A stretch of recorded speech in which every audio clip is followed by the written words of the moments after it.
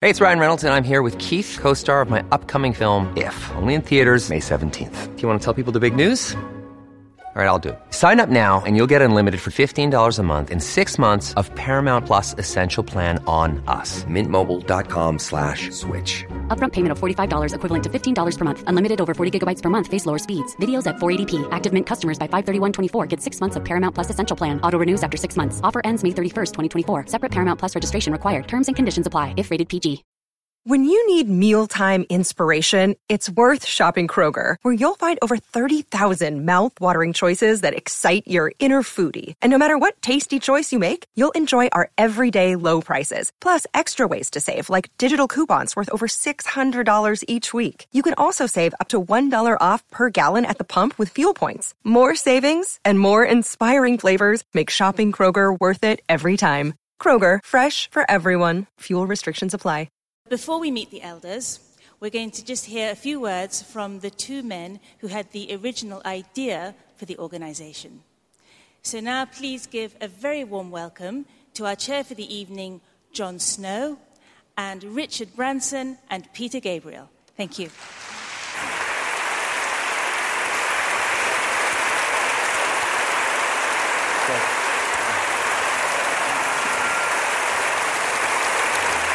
Well, we're not going to occupy these chairs because 3 of them will be occupied by very special people who've been brought together actually originally by these two men. And Peter, how did it begin? Was it your idea or his idea? Well, I came to Richard with a proposal and it sort of evolved from there. And what was the proposal? Well, I think there was a dream that trust in institutions was failing in all sorts of areas, and yet there were still individuals who, through extraordinary lives, had the trust and faith of a lot of the people of the world, and that perhaps there was some way of getting some sort of organization which might put together some of the wisdom and experience and be able to influence things. And the linchpin was to be? I felt that that having a group of people that could deal with conflict resolution issues, who had high moral authority, would have a chance of resolving these issues. We have organisations like Sandhurst and a lot of military organisations. But there are very few organisations that are out there trying to deal with peace and reconciliation. So you obviously have to get, I don't know how many world leaders you know. You probably know loads because you fly all over the place and have to get permission.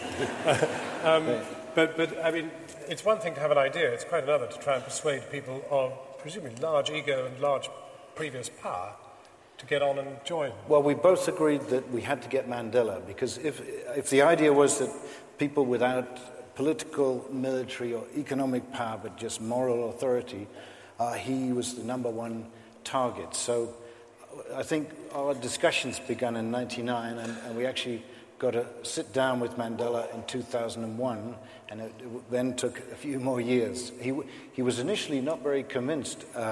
He said, "I'm not sure that the world wants a bunch of old-timers getting in the way." But then he remembered when he was negotiating with Hutus and Tutsis, and the young generals involved said, "We want to negotiate only with you, because everyone else seems to have an agenda. You only seem to want the best outcome for all of us." And at that point, we started to get hopeful. And, Richard is brilliant at moving those things along. And gradually, I think he became convinced. So you had Mandela as a yes, but there are 10 of them. So, and you'd got to get 10 people who fancied working together. Yeah, it was it was incredible sort of sitting down with Mandela and Graça Machel, and obviously it was extremely important that the elders were chosen by them. Previous to that, President Carter, Desmond Tutu and others had come to Necker Island. There had been a lot of people in this room who'd met on Necker Island to brainstorm about what kind of elders there should be, how one could get a gender balance, a global balance. And so by the time Mandela and Graça Machel sat down to try to choose, who were the 12 most respected people in the world. Anyway, a lot of groundwork had gone in. But rather gloriously, one of them was Aung San Suu Kyi, and she's now had to recluse herself because she's now in power. I mean, she's elected. So what would you say was the greatest thing these elders have achieved? Would you say the independence of South Sudan? I think that there's a lot of things that have been achieved, sometimes as individual elders, sometimes as elders. You had Kenya falling apart. You had Archbishop Tutu, Graça Machel and Kofi Annan playing a big role in making sure that a coalition government got formed. And anyway, you'll be talking to them, but there's been an awful lot of things they've been doing. Well, I'd just say, looking forward, I think there's extraordinary opportunities, and the first time that with technology and communications revolution, you're just beginning to see in the Middle East the impact of digital phones universally spread around, and in a sense, you can imagine a world where anything bad that happens is mapped.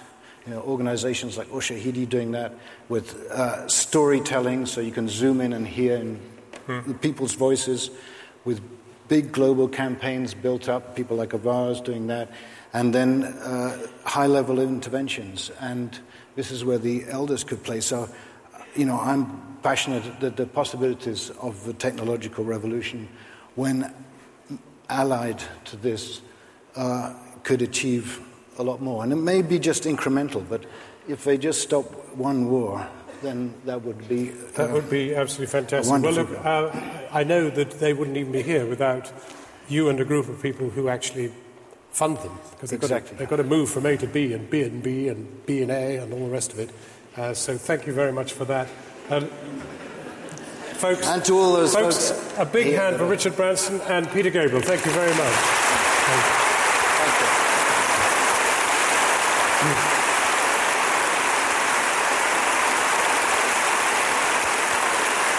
So let's hear now from the elders themselves, President Carter, Archbishop Tutu, and former President Mary Robinson, all three coming on.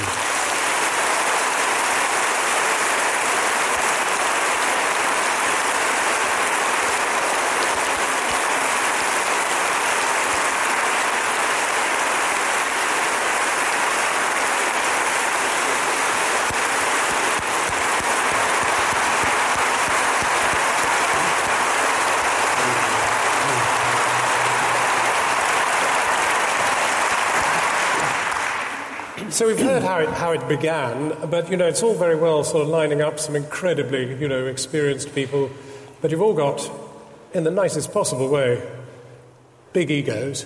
And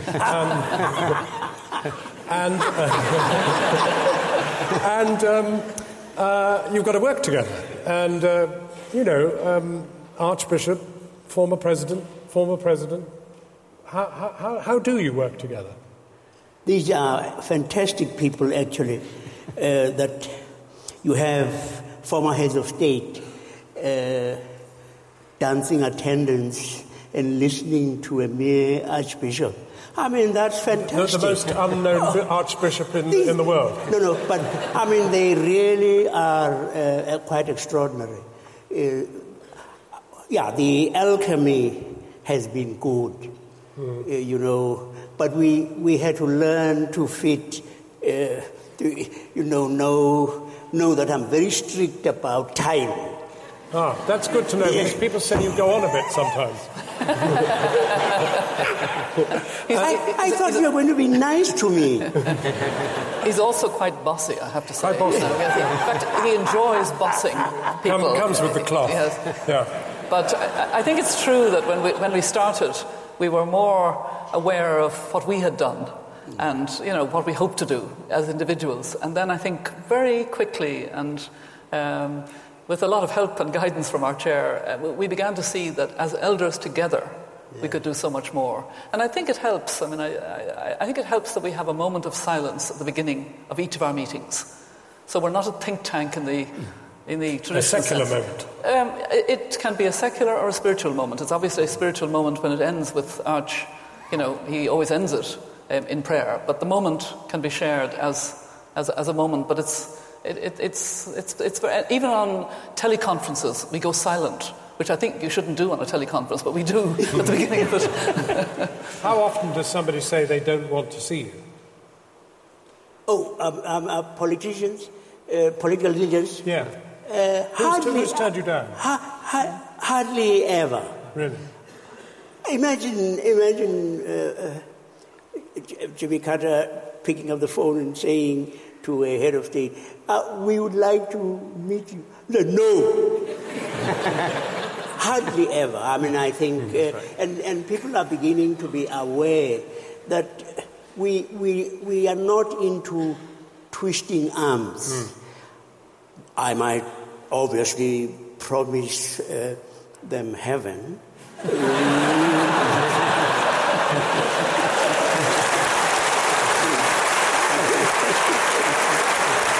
Never hell. No. Never hell. Well, I mean, if they don't cooperate, then of course they will go to the warmer place. Yes.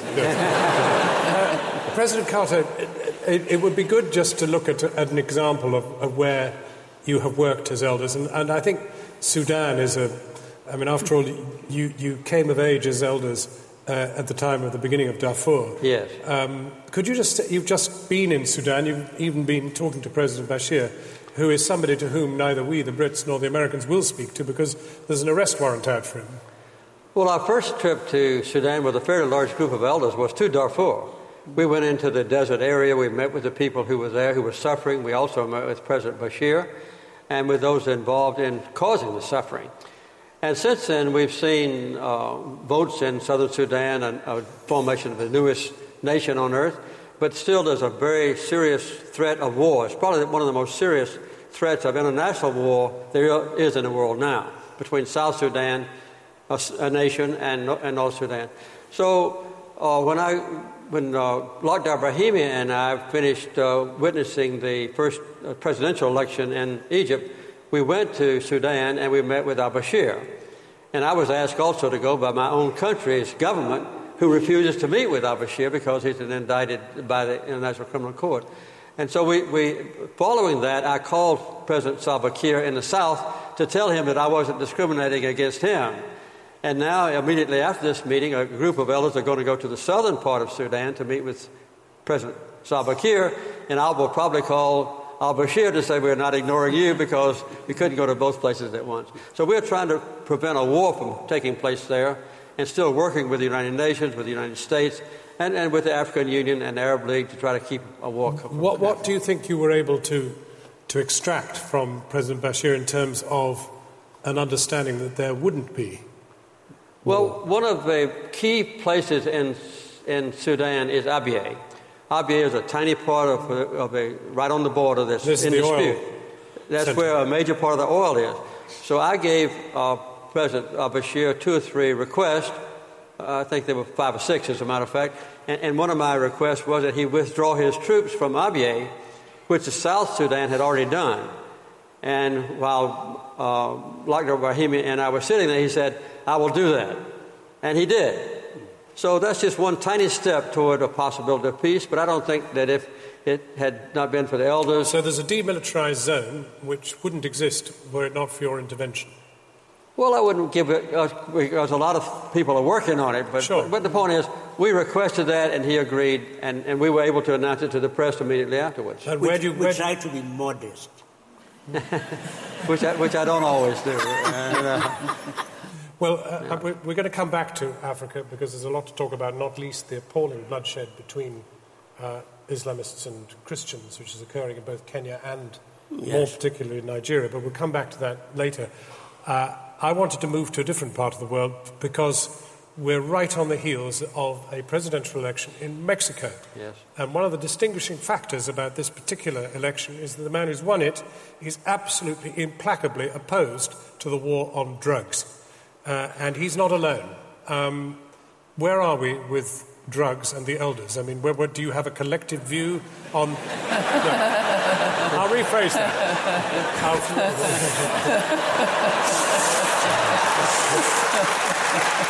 I'll rephrase that. Do you have a view on the decriminalisation of drugs. We haven't addressed it collectively as elders, but one of our group, Fernando Henrique Cardoso, the former president of Brazil, has been leading a very important initiative on this issue in Latin America, but actually globally.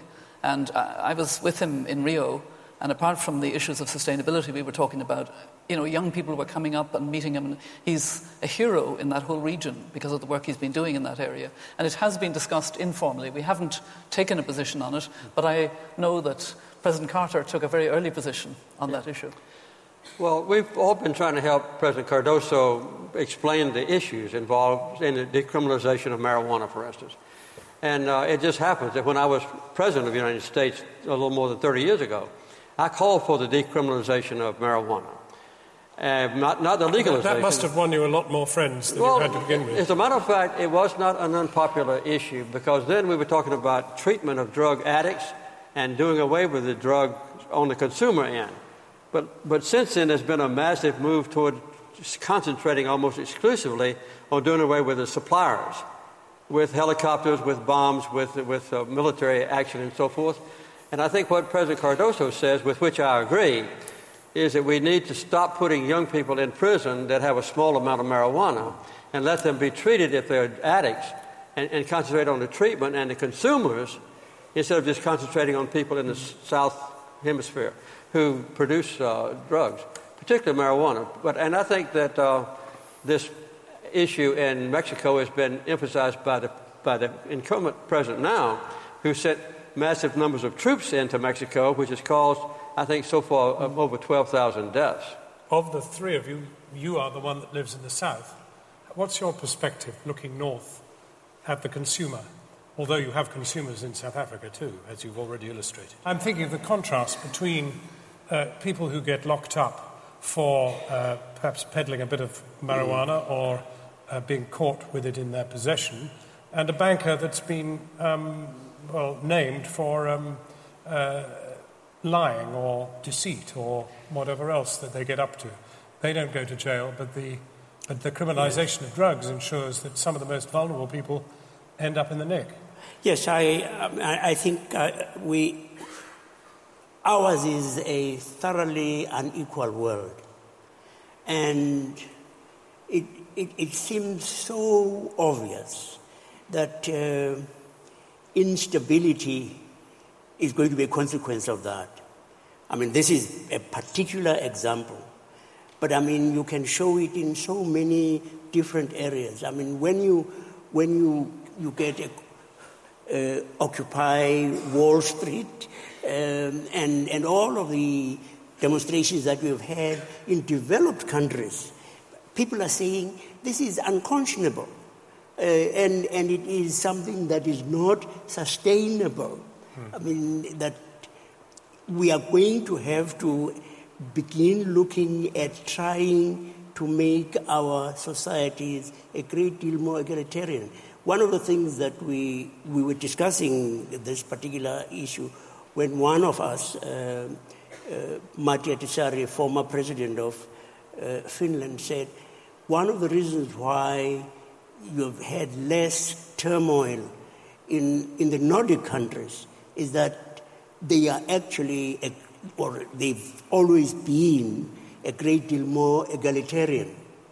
That you walk in the streets and you don't see poor people.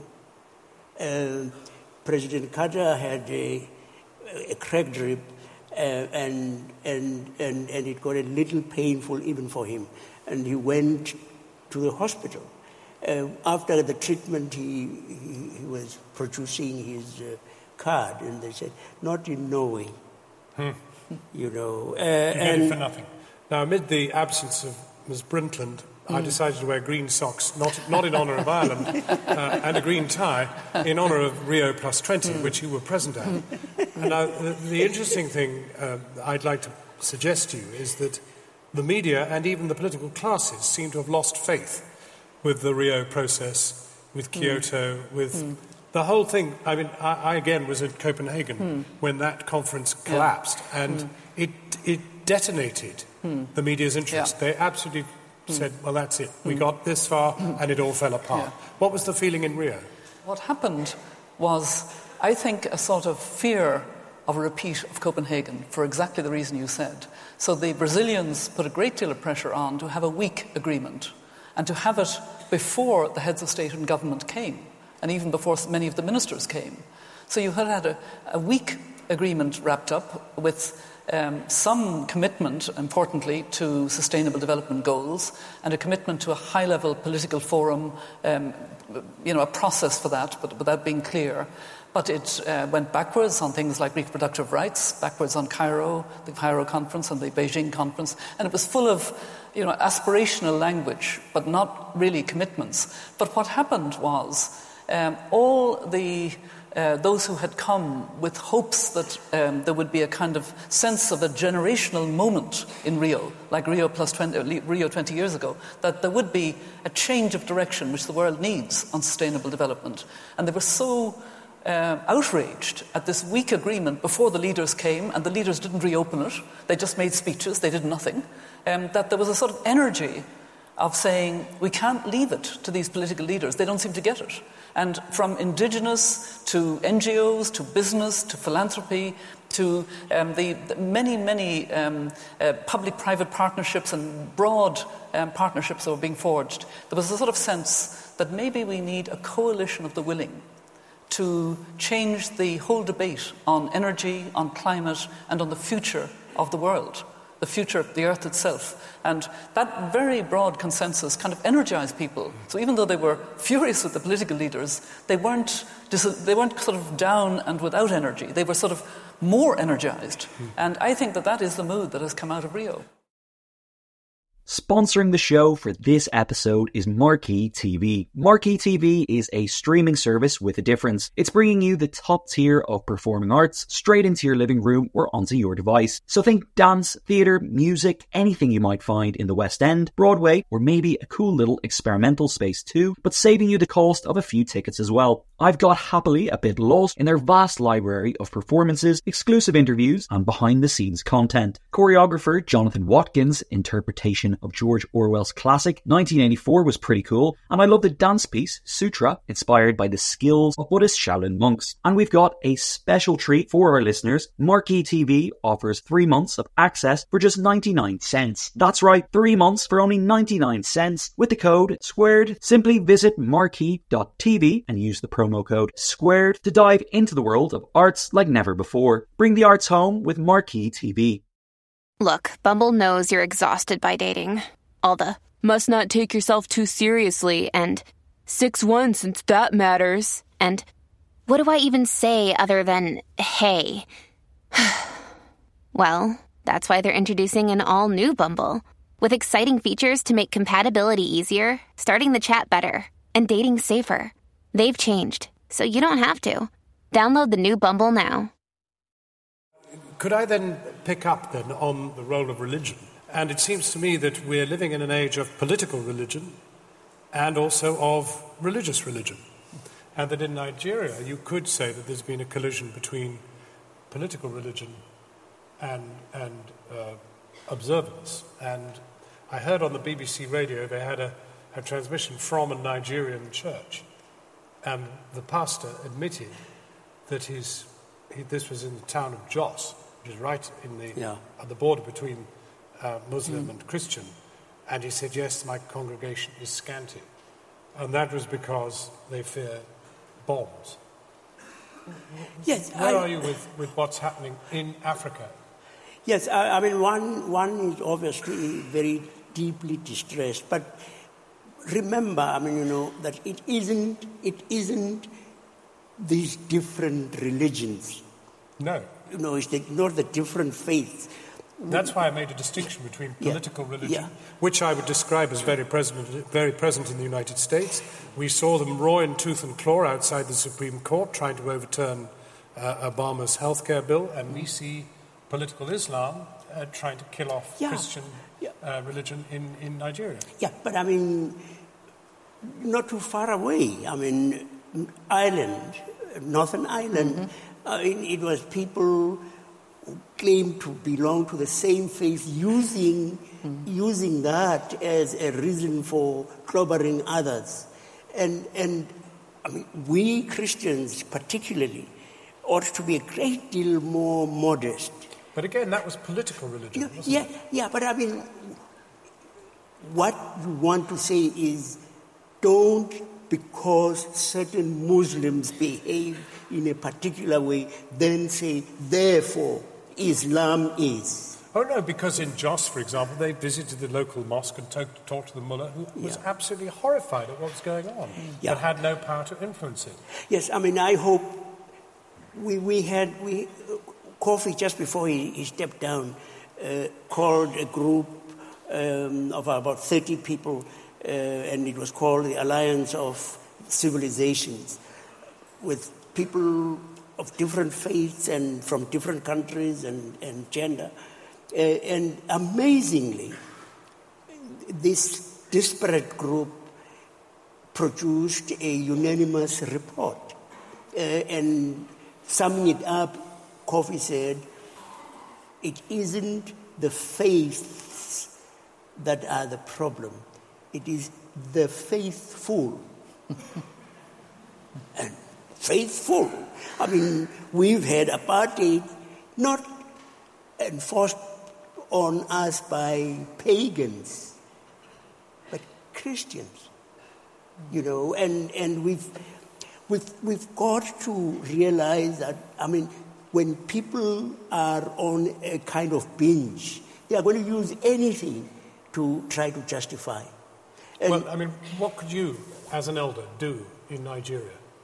Could you go to a place like Jos and say, what?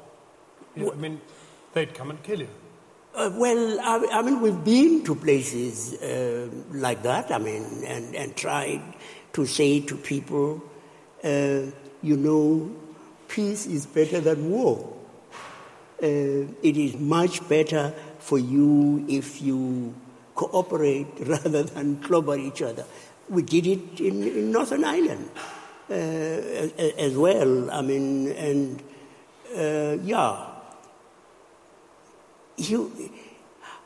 I often say, I'm so glad I'm not God. Because, I mean, just imagine what God must feel like. I mean, each one of them says, I'm doing God's work. And they go off on a binge to clobber others in the name of religion. And you've got to try to persuade them that it's not going to work that way. I've just remembered that it's your 67th wedding anniversary. 57th. Do you think God's forgiven you being away? 50. 57th. 57th. Thank you. And your wife Leah is somewhere on the road between Soweto and somewhere. That's the best way of celebrating a wedding anniversary. What, to be 3,500 miles? No, it's awful. Yes, I'm sorry not to be with her, but she was very generous. And we're only 4 days away from your 61st? 66th wedding anniversary.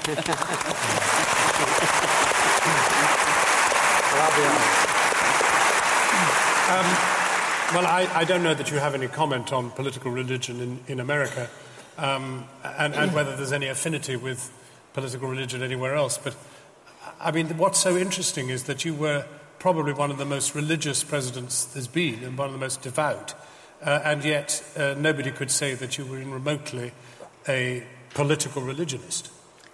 Well, that's true. I have always believed, as my father taught me, to separate church and state. But I saw it meld together during the subsequent administrations, and now it plays a major role in almost every debate in America. You see the particular religions injected into it.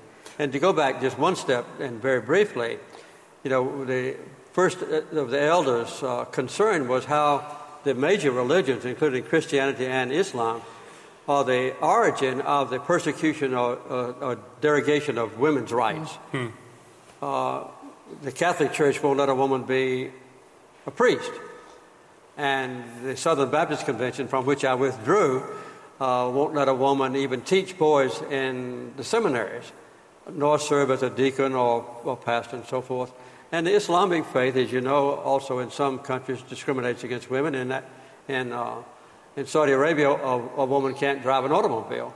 And I think when the rest of the world, maybe in a potentially abusive husband, sees that the church ordains this inferiority of women, that justifies abuse of women.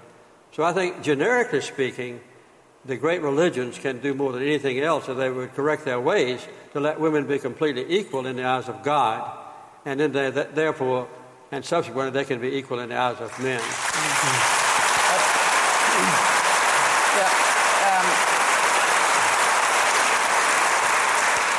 But I think what a number of us found very worrying in Rio, including Gru and myself, was the fact that in a discussion about sustainable development, the initial text had rightly emphasis on the importance of reproductive health and rights was removed, which was backsliding on both the Cairo conference in 1994 and the Beijing conference on women. Could you detect the origin of the removal? Yes, there were a few countries, Costa Rica. The European Union didn't come out very strongly, particularly because of Malta. Nobody understood. Malta wagged Europe's tail? Malta wagged Europe's tail on this issue. And I think there were probably a few other countries that weren't pushing it either. But the point really is that for women's groups who've been following this, and language matters very much in this context, it was a step back. Rio was a step back on the World Conference against women for women in Beijing.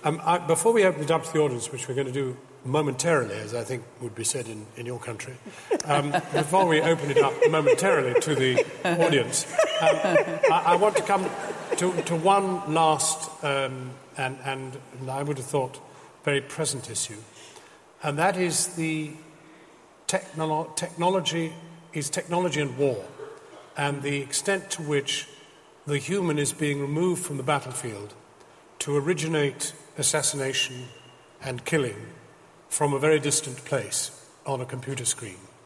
Is there anything morally, do you think, different between presence on the battlefield and pushing a button 5,000 miles away in the sanctity of some northern state? Morally. Not for me. It's all war. Yes, I mean, I think to use technology in the fashion that they do... drones don't worry you? I'm absolutely appalled, that we're so casual. When you think, that they can pinpoint and assassinate someone. And sometimes it's innocent children, women, old people who become the victims of this. And it, sort of clinically, for me it's actually worse. It makes it worse that we can use an extraordinary gift that God has given us of intelligence for this, when we could be wanting to use it for things like helping to produce food, helping people to have clean water. Or using the same technology to bombard a cancerous cell. Absolutely. President Carter. Well, I think when you depersonalize war on one side of the battle, for instance, if a major country can destroy another region from 30,000 feet bombing, where there's no involvement personally of the nation itself or even the pilot other than releasing the bombs, with no danger to himself, then the only people who suffer are the ones who are the recipients of the attack.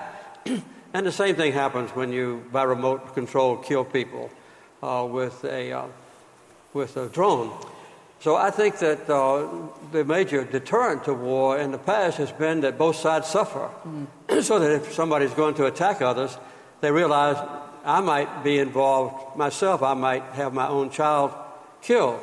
And when you move that deterrent, you not only depersonalize the combat and remove a deterrent to it, but you also reduce the recipients of the attack to subhumanity.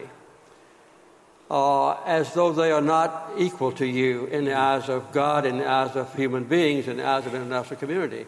So I think that it's a very serious step that we have taken from massive aerial bombing all the way through to the drone attacks. As you're the only American president in the last 50 years not to have fired a shot in anger in the course of his presidency, or not had his country fire a shot in anger, it's no good my asking you whether as president you would have ever used a drone. That's a hard thing to answer, but my external opinion of what I would have done is that I would not. I would not. But your internal opinion is? Well, I don't know what circumstances would have happened when I was president. That's hard to say, but we worship the Prince of Peace. And I think one of the major elements of human life should be to do everything you can to promote peace and deter war. So I think human rights and peace cover the basic thrust of what the elders are about. And I don't think in any of our discussions in the last 5 years we have ever departed from that basic principle that the elders, no matter what else happens, in every way we can, sometimes very minimal ways, sometimes a maximum influence, we're going to promote peace and we're going to promote human rights. Of course, that is a fundamental advantage when you land in Sudan, in Khartoum. Yes. The one thing they can be absolutely certain of is, A, you won't be carrying a Kalashnikov, and B, you won't have access to a nuclear bomb. That's correct. Or any form of weapon. And I think the entire concept of human rights includes peace, justice, and so forth. There's no doubt about that. Yeah, I agree very much with that. In fact, I was very glad that one of the first initiatives of the elders was during the 60th anniversary of the Universal Declaration. We had a whole year of encouraging the marking of that Universal Declaration with a whole lot of organisations, Amnesty, etc., in Every Human Has Rights. But the point that you triggered in my mind is I remember as High Commissioner for Human Rights, I was very concerned about the refugees from Kosovo. And with a number of my colleagues I was visiting. And then I went into Serbia. I didn't meet Milosevic. He refused to meet me. I met the foreign minister.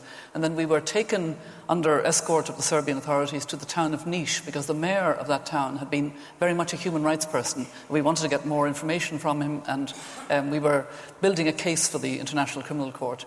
And we were stopped because there was bombing ahead of us. And I thought, we'll have to go all the way back to Belgrade now. And they said, no, come quickly. And we came to a poor housing estate on the outskirts of Niš where there had been bombing by NATO. And there were cluster bombs on all kinds of levels that children would have been playing. And there were, a few people were injured. I don't think anybody was killed. And I reported on that and criticised NATO. And I got heavily censored. The idea of an official of the United Nations criticising NATO. And yet I saw with my own eyes. And women and children are not collateral damage. I think now with drones and with the technology, as you said, it's more worrying. And it's more worrying in lots of other ways too, invasion of privacy, the use of internet. We are actually, as elders, taking it upon ourselves to look at the internet and privacy issues and human rights. And we're not going to be the technical experts, but we are going to keep reminding our world that we do have common values of human rights and of commitment to peace. Well, at that point, we're going to throw up some light because there are some microphones up in the gods, up here and down here somewhere. Tell us who you are, and off we go.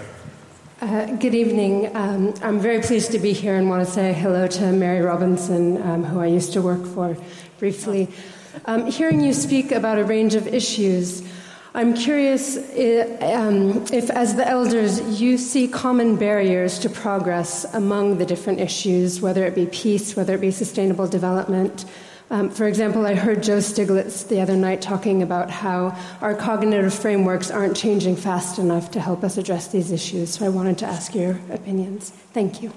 Mary, she's yours. You start. They call I didn't arrange this. I think what the question was whether there are common threads of common barriers in the various issues that we address, and whether, and in a way, I think we're in a period of change that we don't fully appreciate. Political change, the power in our world is changing with the emerging economies and the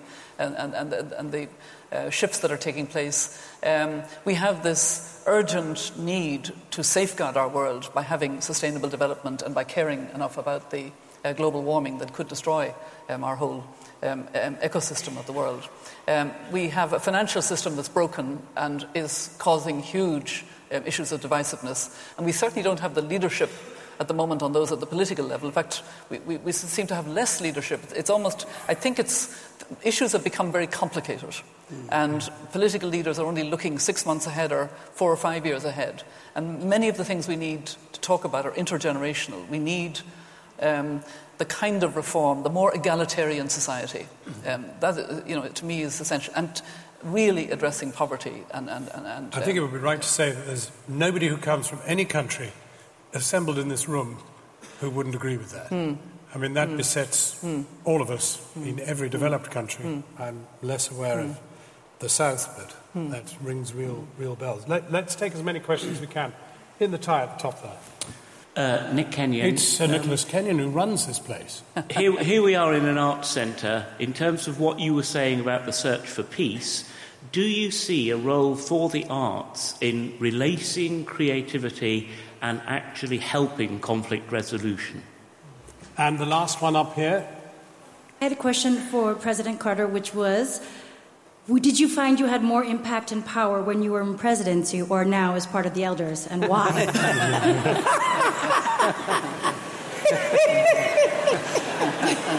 It's such a good question, we'll get it out now. Well, did you have more impact and power as a president or now? I really had more impact and power as president, although it was not nearly as enjoyable. And the best part of my life has been the last 30 years, particularly since I've been involved with the elders, because I've worked with other people, and we are more directly involved with individual people who are suffering in the world. But I would never have been able to bring about a peace treaty between Israel and Egypt as an elder. But I could use the full power and political influence of my own country to help to force the two leaders to come together. And that treaty has lasted now for almost 35 years.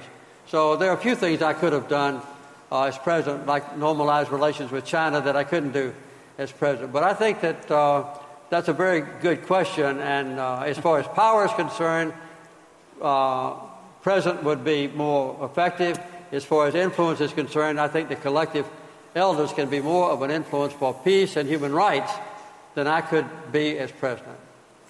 Can you see a role for the arts in conflict resolution? Can you see them playing a role that in some way opens opportunities? Speaking from my own experience at home, I mean, when we were struggling against apartheid, absolutely, certainly. I mean, the arts were quite critical. I mean, you had people who could criticize the apartheid system quite trenchantly, but because they were on the stage and the South African government was trying to make out that they were Western, that kind of criticism was something that could happen. And I mean, we were particularly energized by song as well. I mean, you know, that singing when you were hurting, say at funerals, and when you were celebrating. And I think, I mean, What about Baron Boehm's Palestinian-Israeli orchestra? Absolutely. The East-West Levant, or it's called. Probably had it playing here, Nick, without a doubt.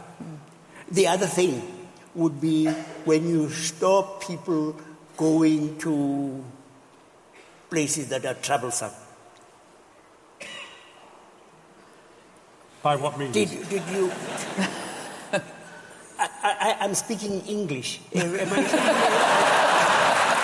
Are you talking about sporting fixtures? Yes, no. Sporting fixtures. No. Boycotts. Boycotts, yes. Yes, I mean, it's quite important when you have people who are celebrities in the arts saying, no, we are not going to go to South Africa, we're not going to go over there. That's. It seems a negative, but it isn't. I mean, people feel those things often more sharply. Ma'am. As the women's rights advocate for Human Rights Watch, I definitely need your advice. What do we do when an issue that we know is crucial to women's rights, to women's dignity, to the future of the planet, such as reproductive health, is so stuck that we cannot move forward? How do you think we can push such an issue forward? What are some of the foolproof methods that you know exist that we can use for this kind of issue? I think it's important that this issue is seen as mainstream to development. And that's a message that we tried to put across, both Gro Brundtland and myself, very strongly in Rio. I also happen to chair a Global Leaders Council on Reproductive Health, which includes Fernando Enrique Cardoso and also Ellen Johnson Sirleaf, the President of Liberia, and Joyce Banda, the President of Malawi, and a number of others who see the need to sort of champion it visibly and with conviction, in order that it isn't a taboo subject or a stigmatized subject. But the most important thing, I think, is to keep affirming the central role of sexual and reproductive health for girls, for women, and that also it's relevant to an issue that now comes up more and more. I have a foundation on climate justice. I talk a lot about it, and I get the question, what about population control? And I have to answer as gently as I can and say that's an important issue, but the wrong question. It's not what about population control. We know what to do, and it doesn't come from the outside as a kind of control. It's educating of girls and women, having health systems that bring down maternal and child deaths, and having reproductive health as part of the education of girls and women, and of men and boys, for that matter. I wanted to talk about women. You want to talk about women?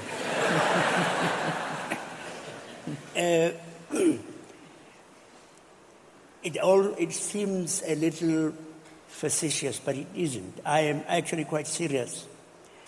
When I mean, my own particular theory is most women would be people who bring to life and nurture, and that when they are truly feminine, they are hardly likely to be warmongers. That a woman who's carried a baby for 9 months in a womb is not likely to want to see the child being cannon fodder. And quite seriously, I have suggested that we did in fact want a revolution, that women ought to be saying to us men, we have allowed you. The world is in a mess. Just get out of the way. And unfortunately, people think, that one is not being serious. But when you think, how did peace come in Liberia? Peace came because women of the different faiths came together and said, we are going to pray the devil back to hell. Mm-hmm. And it was largely because of the role that women played that peace came. I'm going to shut up. No, it's a good thought to leave ringing in our ears. I'm going to the Liberian experience. Yes, it's a good thing to leave in our ears for this moment. Yes, I want to move you on to one more thing. Yes, all right. And that is the very good question about Sri Lanka and human rights, and how people are allowed to say, well, it's just a Western sort of infliction. Yeah, in fairness, the Human Rights Council did pass that important resolution about Sri Lanka, and the elders were very strongly supportive, and we had an op-ed about it, and it was very important. Now we have to follow up on that, and the Office of High Commissioner for Human Rights must, address the way in which Sri Lanka responds to that resolution, and so there is it's not the strongest process, but there is a process there, which is important. There's also the Universal Periodic Review, which Sri Lanka will come before the Council for this year. And I think it's on the record, and it has been a very important statement by the Human Rights Council that is at least saying Sri Lanka must implement their own report and must go further and must have prosecute those who have been responsible for the worst cases, and they have been terrible cases of violations of human rights of the civilian population. Right, let's take everybody's at the microphone. I'll take you two first. Yeah, hi. My question would be for President Carter. You have underlined the sacrosanctity of the elections and how we should, in fact, in the case of Egypt, and how we should, in fact, not only acknowledge it, but support it, very rightfully. And my question is, how would you reconcile this concept, very important pillar concept, with the results in Aceh, which I'm sure you're familiar, is this region in Indonesia where through democratically elected government, and one that has been actually re-elected a couple of months ago, Sharia has been implemented and very forcefully applied. That was in Niger, did you say? Aceh. In Indonesia. Indonesia, sorry. In Aceh. In Aceh, yeah. Worth for a journalist to know that fact. Thank you. No, I'm sorry, I couldn't hear through the echo. Sorry. Thanks very much. And the next question. Thanks. I've had the opportunities to see the elders in action in Rio, in Copenhagen, in many places, and I'd like to thank them for the inspiration they bring to grassroots activists and younger people. However, I want to raise a somewhat controversial issue. Do you think that it's important now for the elders to add the voice to attacking and interrogating the quality of democracy that we actually have in the world? Because very many of the countries that claim to be promoters of democracy are actually far too often the underminers of democracy. The United States today, I would say, is the best democracy money can buy.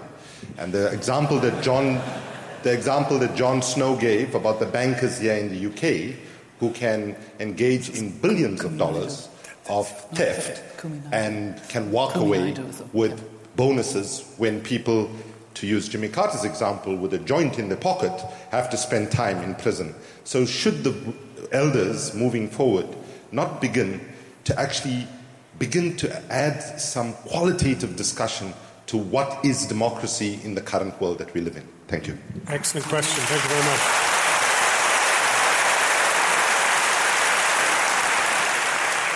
You five up there. Hi. We've heard a lot about women's rights, which is obviously a big issue, but nothing about queer rights. And I was wondering, with such a diverse group of elders, including such religious people, whether LGBTQ+ groups were on your agenda. Did you say gay rights? Gay rights. Yes. Thank you very much. Yep. And a question for Archbishop Joseph Duncan, Tutu Foundation. A question about Ubuntu. I've personally been immensely inspired by the Truth and Reconciliation Commission and the idea of one family and that everybody else is brother and sister.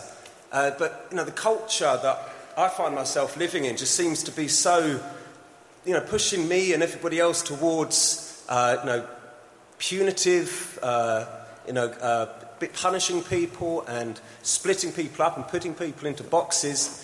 And, wanting to promote, the ideas of Ubuntu or community togetherness. It's like, where do we start with culture? Where does the pressure need to be? And what can we do as individual citizens, to really shift this? What's it going to take? Excellent. And the final one up there? I run a project called Think Act Vote, where we ask people from all backgrounds what the future they choose is for the world and how we can create it. I was wondering what an act is from each of you of something that we can do as individuals to create the world that we've been talking about tonight. Very good. Do you think it's time that the elders began to interrogate the quality of democracy? You've appreciated democracy winning in Egypt, but our questioner suggested there's a lot of people say they're running a wonderfully democratic situation, and as he put it, the United States has the best democracy money can buy. Should the elders be looking at the quality of democracy and interrogating it a little, given that it is such a yardstick by which you make judgments? Well, he also mentioned Indonesia. I was there personally when Indonesia had their first democratic election in almost 50 years, following two dictators, and it was an honest and fair election. And then we went back 5 years later for another honest and fair election where the people's voices were heard. And now they have a democracy there that I think is going to be stable. And within that democracy, in Aceh and other places, there are problems still existing. But I think that their democracy is good. And I think in Egypt, although we may not like the outcome of the election, this was the expression of the majority of people who went to the polls and voted. And I think that we certainly can look at the quality of a democracy. In the United States, with a stupid decision recently made by the Supreme Court that corporations can give unlimited amounts of money, I think it has subverted the basic integrity of our electoral system in America. And if you distill that statement, that one sentence, it's probably one of the most powerful statements a former United States president has ever made. That is, to call the Supreme Court decision stupid, it was stupid indeed, but, it was, but to hear it from you is well, maybe other people could think of a better way to describe it, but that's my best word that I can think of.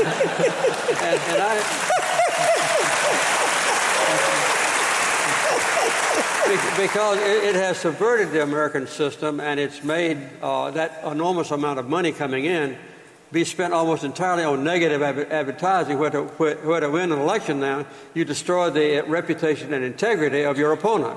And that negative attitude has divided our people into two opposing and irreconcilable positions in the Congress and other places. So I think basically democracy is by far the best system of government, because not only if you make a mistake at the beginning, like they may have made in Egypt or we may have made in the United States, it's self-corrective ultimately. If the people can have a right to say, okay, we made a mistake, let's correct it in the next election, that's the integrity of democracy. So I'm completely convinced that when the people express their will, those who go to the polls and vote and choose a leader, the world ought to recognize that leader chosen by the people as legitimate and ought to cooperate and try to make that leader be successful. Do you believe that changing laws can often be more effective than talking to a whole lot of leaders? Do you have a message for the next generation? And finally, and you can choose any one of these or perm one of three, message for the next generation, the role of law. If I could just answer the other question, what we can all do, and I think Archie already said this, I think we do believe as elders that everybody can make a difference, and that the world needs people to think in terms of I can make a difference. And it's back to maybe thinking more actively about what it is to be a citizen, back to Kumi's question about democracy. What I will take away from this evening's discussion and what we've heard from the floor is that we need to be thinking more about how we live as good citizens in the 21st century and what we demand of governments. And there shouldn't be double standards, there shouldn't be the corruption of money. And above all, as you say, hopefully we will get an arms trade treaty at the end of July, at the end of this month, in fact.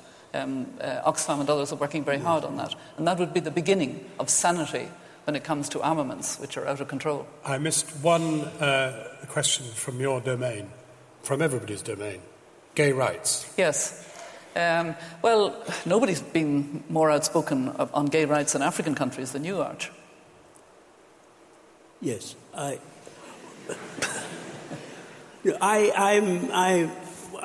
at the moment I am sad that in our church or our communion, the Anglican communion, at a time when there is so much poverty and conflict and disease, what are we spending time on? Spending time on is this okay? I mean, is this kosher or halal for this person to love that person? And as we're coming from where I come, where I was penalized for something about which I could do nothing, my ethnicity, I couldn't possibly keep quiet when people are being persecuted for something about which they can do nothing, basically. They are sexual orientation. And I couldn't, I mean, I can't understand, just as a matter of justice. How can we want to clobber somebody? We say, well, racism is evil and all of that. I think homophobia is too.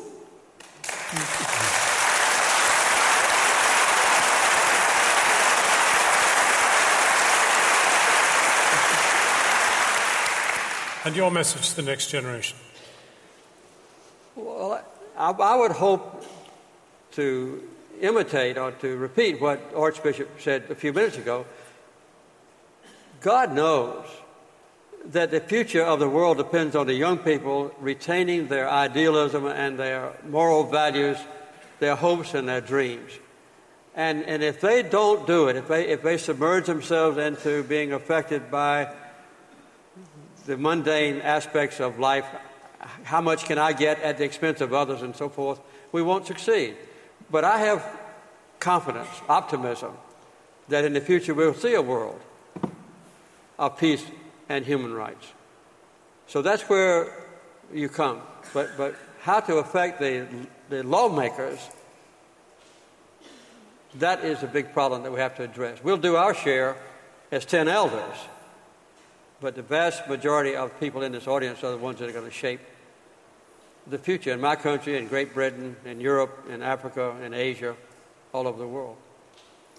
My friends, we have been in on an intoxicating moment in history. 3 wonderful minds have been gathered before us, taking our questions and exploring the issues of our day. And they've left us with one message that we should each take out of this room. I can make a difference. And if each of us takes that away, we will leave this room collectively more powerful than we entered it. So I'd like, on your behalf, to thank President Jimmy Carter, former President Mary Robinson, and Archbishop Desmond Tutu. Very well done.